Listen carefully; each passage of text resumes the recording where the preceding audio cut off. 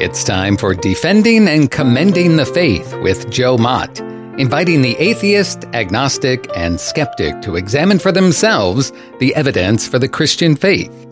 We are all limited by what we do not know and by the things we think we know but are not true. Dr. Joe Mott earned his PhD at LSU and was a distinguished math professor at Florida State University for 38 years, helping to write 3 math textbooks and authoring over 30 research articles in math. He is now the host of this radio program, Defending and Commending the Faith. Here is Joe Mott. I'm in the process of demonstrating the 3 steps of the Kalam argument for the beginning of the universe. And I'm implying that God uniquely accounts for that beginning. The steps of the Kalam argument are these.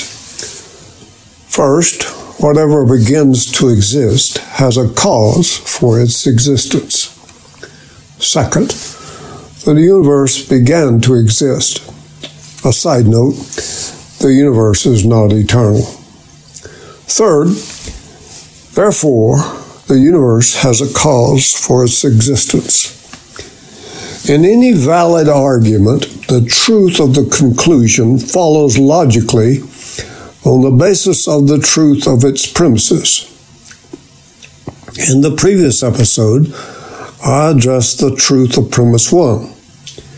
It is supported by, among other things, the law of cause and effect. In my generation, the second premise of the argument has gained major scientific support by the many confirmations of the Big Bang model for the emergence of the universe. While people still talk of the Big Bang theory, it is no longer doubted that the Big Bang actually occurred. That is, it is accepted as a historical fact. In science, the word theory does not necessarily imply that an idea is merely an hypothesis, an educated guess, if you will, but often it means a very solidly established and well-tested explanation of a body of phenomena. In that case, it is considered the correct theoretical explanation of the experimental and observational data, and then graduates to the level of being called the theory of the phenomena. Cosmologists think they have a fairly good picture of the universe since the Big Bang. What, if anything, may have happened before the Big Bang and what may exist beyond the bounds of the observable universe is the subject of much speculation and is not worthy of discussion right now. The generally agreed upon overall picture of what has happened within the universe since the Big Bang is sometimes called the Standard Model of Cosmology. In this Standard Model of Cosmology, space-time is described by Einstein's general theory of relativity. According to this theory, space-time is a 4-dimensional manifold, a mathematical object, which acts something like a rubber sheet. Think of the surface of a balloon. This sheet can stretch, bend, warp, and vibrate. Objects like planets and stars act as weights on this sheet, and so stretches and dimples the sheet downward. Einstein theorized that if the object was massive enough, it could pull the sheet infinitely down to form what is now called a black hole. William Lane Craig said of this standard model, "It can be confidently said that no cosmogonic model has been as repeatedly verified in its predictions and as corroborated by attempts at its falsification or as concordant with empirical discoveries and as philosophically coherent as the standard Big Bang model." In the book On Guard, Craig says, in a sense, the history of 20th century cosmology can be seen as one failed attempt after another to avoid the absolute beginning predicted by the standard Big Bang model. Science provides us with compelling evidence that supports the conclusion for the beginning of the universe. I give 7 main lines of scientific evidence, denoted by the acronym SUREJET. 5 of these I repeat from the book I Don't Have Enough Faith to Be an Atheist by Frank Turek and Norman Geisler. S stands for the second law of thermodynamics. This well-established principle indicates that energy is being gradually and equally distributed in all places. We know that the quantity of total energy is constant. That's the first law of thermodynamics. The second law states that in a closed, isolated system, such as our universe, entropy, that is, unusable energy, is increasing. Therefore, the amount of usable energy is decreasing. Unless energy is constantly being fed into the system, it will tend to run down and over extended time will be eliminated. Thus, a time will come, if nature takes its course, when all locations in the universe will manifest the same temperature, a so-called heat death, and all physical activity will cease. If the universe were eternal, this halt of activity would have already happened by necessity. There would now be no usable energy, and the system would have already been eliminated. But since those events have not occurred, the universe is not eternal. In the atheistic view, the universe is declared to be eternal, and it is affirmed that there is no act of creation to feed new energy into the system. Given those assumptions, my question is, why then has the universe not come to a state of equilibrium and suffered heat death? That event not having happened implies that the atheistic assumptions are false. H stands for hydrogen's abundance. Throughout the universe, hydrogen is being converted into helium through the process of nuclear fusion in the cores of the stars. This process is irreversible. A new hydrogen is not being formed in any significant amounts by the breakdown of heavier atoms. Astronomer Robert Jastrow explains, once hydrogen has been burned within that star and converted to heavier elements, it can never be restored to its original state. Minute by minute and year by year, as hydrogen is used up in stars, the supply of this element in the universe grows smaller. That's found in God and the Astronomers, pages 15 and 16. Therefore, an eternal universe would mean that there should be almost no hydrogen. Yet, in fact, we have an abundance of hydrogen. U stands for the universe's expansion. The years from 1915 to about 1930 were especially significant in regards to cosmology. In 1915, Albert Einstein introduced his general relativity theory.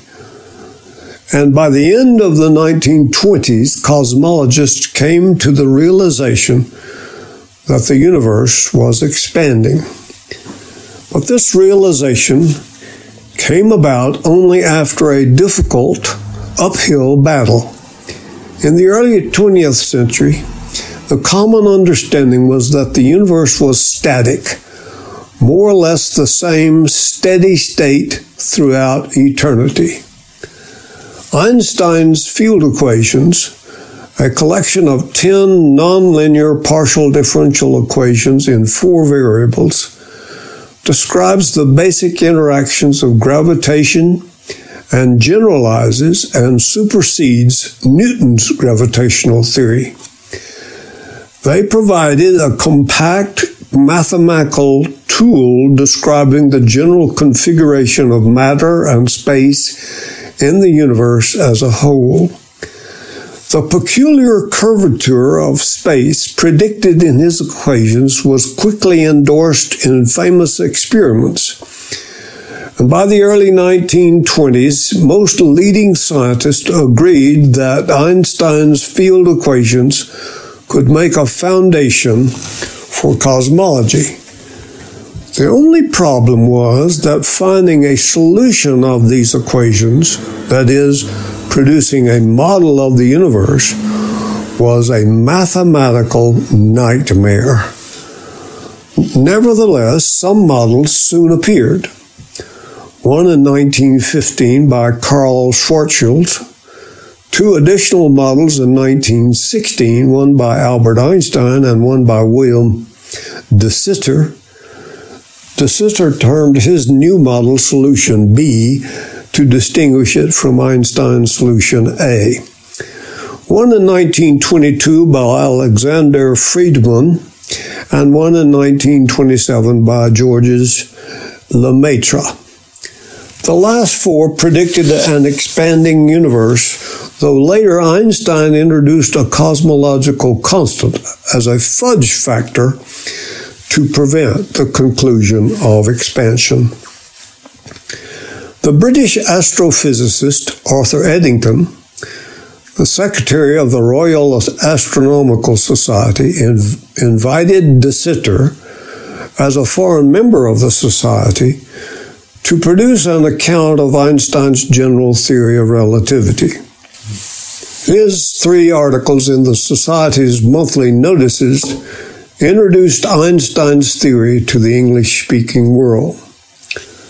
Lemaitre's model implied that space itself was indeed expanding, not just that the galaxies were receding into pre-existing space. Thus, the fact that the galaxies are receding apart from each other is explained by space itself expanding. But that, in turn, implied that the universe would have been much smaller in the past. As one looks back in time, the galaxies were closer together because there was actually less space. The farther back one looks, the smaller the distance between galaxies. In the words of Stephen Hawking, at some time in the past, the distance between neighboring galaxies must have been 0. Therefore, by extrapolating backwards, one can deduce that all matter in our universe would have been in the same locale a finite time ago. The best calculations give the age of the universe as 13.7 billion years ago. This is when the volume of space of the universe would have been either 0 or very near 0. In a paper in 1931, Lemaitre used the backward extrapolation to conclude that sometime in the past, where the space-time universe would reach a point where all matter was compressed into an unimaginably dense, hot mass, Lemaitre argued that the physical universe was initially a single particle, what he called a primeval atom or cosmic egg, which flew apart with incredible speed, often described as an explosion, giving rise to space, time, matter, and energy that came into existence along with the universe. Lemaitre's model formed the foundation of his theory, and his idea marked the birth of the cosmology which the steady-state astrophysicist Fred Hoyle later derisively labeled as the Big Bang. Thus, Lemaitre became known as the father of the Big Bang theory and cosmology. The expansion of the universe is now seen as one of the great scientific discoveries of all time, and Edwin Hubble generally gets the credit. But in my opinion, Lemaitre should at least be mentioned because he incorporated some of Hubble's ideas prior to Hubble's discovery.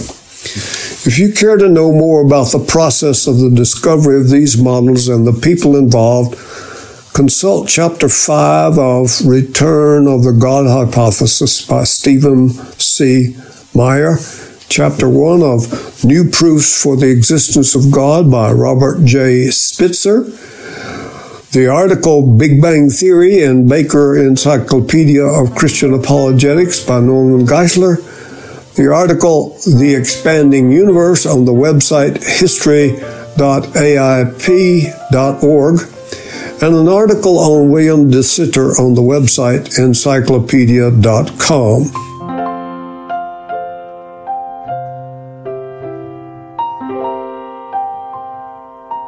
Thank you for listening to Defending and Commending the Faith with Joe Mott, a production of Wave 94 Radio in Tallahassee, Florida. If you have any questions or comments for Joe, please forward them to Doug Apple at Wave94 at this email address, dougapple@wave94.com. And be sure to join us every Monday evening at 6:45 p.m. on Wave 94 and subscribe through your favorite podcast app. Defending and Commending the Faith with Joe Mott.